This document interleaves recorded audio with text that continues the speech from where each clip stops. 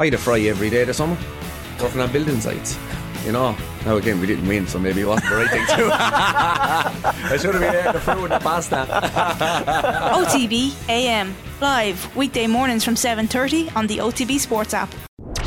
OTB AM with Gillette.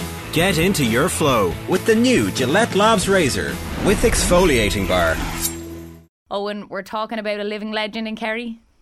Yeah, absolutely. The last stop on the trip yesterday was to go up to Tralee to meet Marina Barry. She was part of the team that, as you say, won 10 All-Irelands, 9 All-Irelands on the bounce. And it is 40 years ago this year since that run began. 1982, obviously not a great year when it comes to the top of the minds of Kerry football fans. They were obviously done by Seamus Darby and that goal for Offaly to stop the 5 in a row. But in 1982, the same year, the women were also in a final, also against Offaly, but they did manage to win that one. And that was going to become the first of 9 All-Ireland titles in a row. It was an absolutely obscene run that they went on. Of course, in a couple of weeks' time, on Sunday week, they're going to be in an All-Ireland final, as well as they go for the men's and women's finals. The first time since 1986 that Kerry are in both finals. So Marina was a key part of that team, which included so many Kerry legends. A lot of them just don't like doing interviews, which almost kind of enhances the legend around them a little bit. So thankfully she managed to agree to sit down with me yesterday evening. We'll bring you that chat after the break.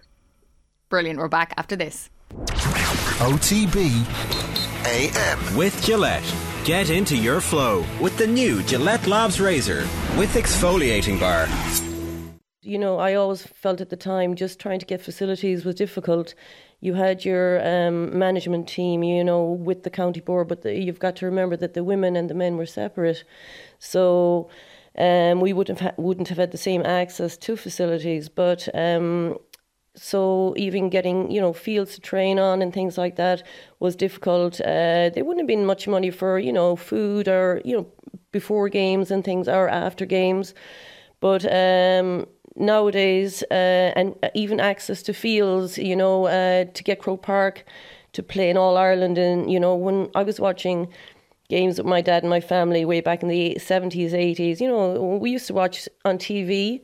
And you'd see Kerry Dublin playing, you know, amazing games, and our own club mates would have been playing, the likes of Gerard Power, Mikey Sheehy, John O'Keefe, and these, you know, they were playing Croke Park, and I automatically thought that's where we'd play the All-Ireland, but that didn't happen for us until 1986. So we would have been playing it, you know, around the country, but no place that I would have thought was a big stadium.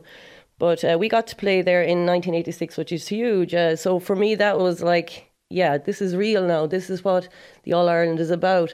But before that, because I suppose ladies football was only beginning its journey as such, but nowadays it has totally improved, and it's great to see the support that the girls are getting. But it didn't take from the enjoyment. Sure. But for me, I always wanted to play in Croke Park, so to get access to it was a huge step forward for us at the time. 86, the last time Kerry were on the hunt for the double, actually, as it turns out. So I presume that year, just because of the Croke Park reason, is that as special as any of the other years, that first final in Croke Park for you? It's one of them up there. There was one before that. Was that in 93? 86? No, 86 probably the first. Beyond that, it wasn't even in Croke Park. There was another game that we had won the 9 in a row. So we were playing Waterford, who were a huge team back in the day. And every Munster final, we'd play Waterford. And I mean, those wins were narrow by us, but we just managed to get over the line. But there was one, we had gone to the 9 in a row, lost. So in 93, we were playing them again in Killarney in Fitzgerald Stadium, and that was a ding-dong of a game. It was point for point. They were ahead, we were ahead, and then there was about maybe 40 seconds left in the game, and it was a draw at this stage, and I got the ball into my hand, a good bit out now on the right-hand side, on the stand side, and I just said, let's go for it, and it thankfully floated over. I don't know how it did, but that for me probably was one of the better games that I remember. It wasn't even a final, but it was a game that really, it was a ding-dong battle. People were getting heart. My dad was, people were getting heart attacks. It was so close and so intense, so it was, there were games. It didn't have to be finals, But a lot of the games were very competitive and really, enjoyable. So we went on then to win that one again in '93, which was the last of our All-Irelands, really, yeah. What's interesting is that whenever we speak to anybody from the great 9 in a row teams, you're a very modest bunch, and it's very, very hard to get anybody to kind of talk about the run full stop and then to talk about how excellent the team was. So I'm going to ask you to talk about one of your teammates instead of yourself for a moment. And Mary Jo Curran is one player who gets kind of spoken about quite a bit, possibly the most recognisable name on that team. Just for people who weren't maybe old enough to have seen her in her pomp for Kerry, how good a player was she? Well, Mary Jo was so good that she could nearly have kicked the ball out from goals herself. She could have been the goalkeeper. If she kicked it out, she then would have been able to go out, catch it in midfield, solo, do a few dummies and put it over the bar.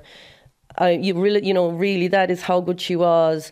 She, like that, very shy, didn't want to talk about herself, but she could glide, she could catch, she was graceful. She was everything. I'd say she must have got an All-Star every year. And, didn't want to know about how, she was so good, but she got us out of trouble. Now, not saying it's a team game at the end of it, everyone has to, be involved, the subs especially as well. There were a lot of people on the panel. But yeah, if you were to pick anybody, Mary Jo in my era, and even to this day, she's one there that you put up there that was just majestic, a lady, unselfish, all those words that you talk about somebody. And yeah, if you wanted to get out a bit of bother, if you wanted a little goal at the back of the net, she could just go the length of the field and slot it through. So she is one of the all-time greats, absolutely, with the Kerry team.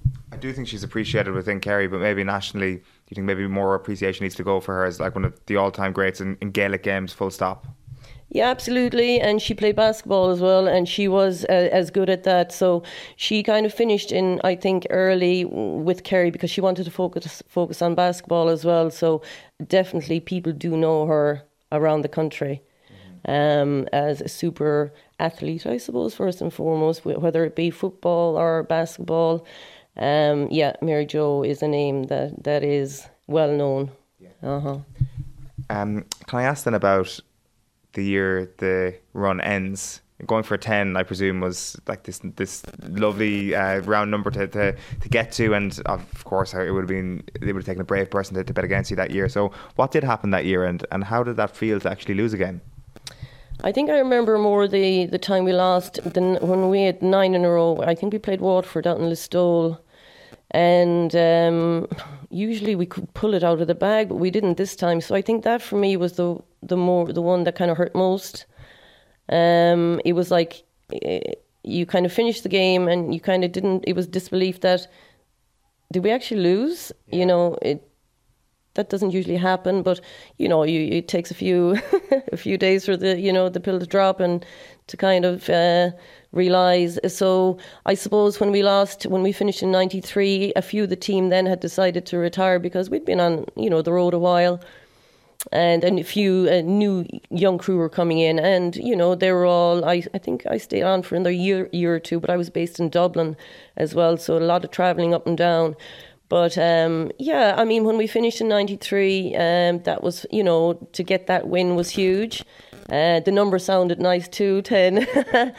But I suppose it's time, for it to pass on to move around. No, we were happy, but as I say, when it finished, when we were beaten after the 9 in a row, that was, I suppose, when it really kind of sank in. But we, took 2 years to come back again. And so we proved that we could do it once more. And as I say, then the team started to change. People retired, some stayed on. But the girls now are doing fine. And there's and has always been a good development of the girls. And they've been striving for years. And, they were lucky not to get there a lot of the times. And hopefully now this year is another chance and a huge chance for them to drive on in the final, the 31st, I think, of the month. When you were watching the Cork team of the 2000s then, were you thinking about your record every year that passed, or were you like, no, it's good to have a great team at the top of the table? I suppose when you're looking from the outside, I suppose you'd like to see it go around and for it to be, shared among people. So when we were playing, I'm sure people were a little bit tired of us, but we weren't tired. When you're playing, you don't mind. But I was keeping an eye on them, all right, to see. And I suppose I didn't want our record to be broken, maybe, yeah. But I suppose that's a natural feeling. But no, they were a great team. They were a very good team, managed very well.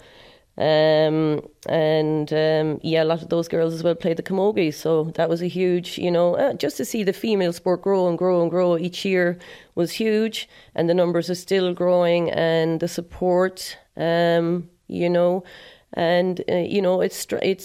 growing and growing, and it's great to see. And I suppose it was nice to know we started it off, from way back, and it's great to see it thrive and blossom, and the players, and it's great support and huge for girls to see people in role models that they can maybe say, I want to be like them one day. Where do you keep your medals? You've got 10 All-Irelands. What do you do with the medals? Yeah, I don't know. I can find about 5 of them. Yeah, but I'll have to start digging around. A few. I suppose when I was younger, you don't really, you kind of put them somewhere, or I think they were in the house somewhere. But yeah, we'll get to grips with them again. I don't know, but I think the memories is the main thing. Just the memories of playing Croke Park, meeting people through the years. Families were huge as well. My dad was huge. Had a huge interest. He was very proud. He to see him in the Hogan stand after, and just the joy. He was a great footballer himself. He played with Austin Stacks hurling, as did my family, my brothers and sisters as well. So it's outside of the sport itself. It brings families, communities. Our own club, Austin Stacks. So it's a part of my life, really, I suppose, and I still seem to want to continue. I was at training now last night, and I still am able, thankfully, to, put the boots on and run around. Maybe not as fast as I'd like to, but Where do you play for Stacks at the moment, actually? I'm playing around maybe corner forward, yeah. Where does your daughter play? She plays out the field, maybe half forward. You're not fighting for the same jersey anyway? No. Incredible stuff there from legendary Marina Barry, winner of 10 All-Ireland medals. You can catch the interview and all of Owen's interviews on our social channels, and she is still playing football. That is just amazing stuff. OTB AM. With Gillette. Get into your flow with the new Gillette Labs Razor with exfoliating bar.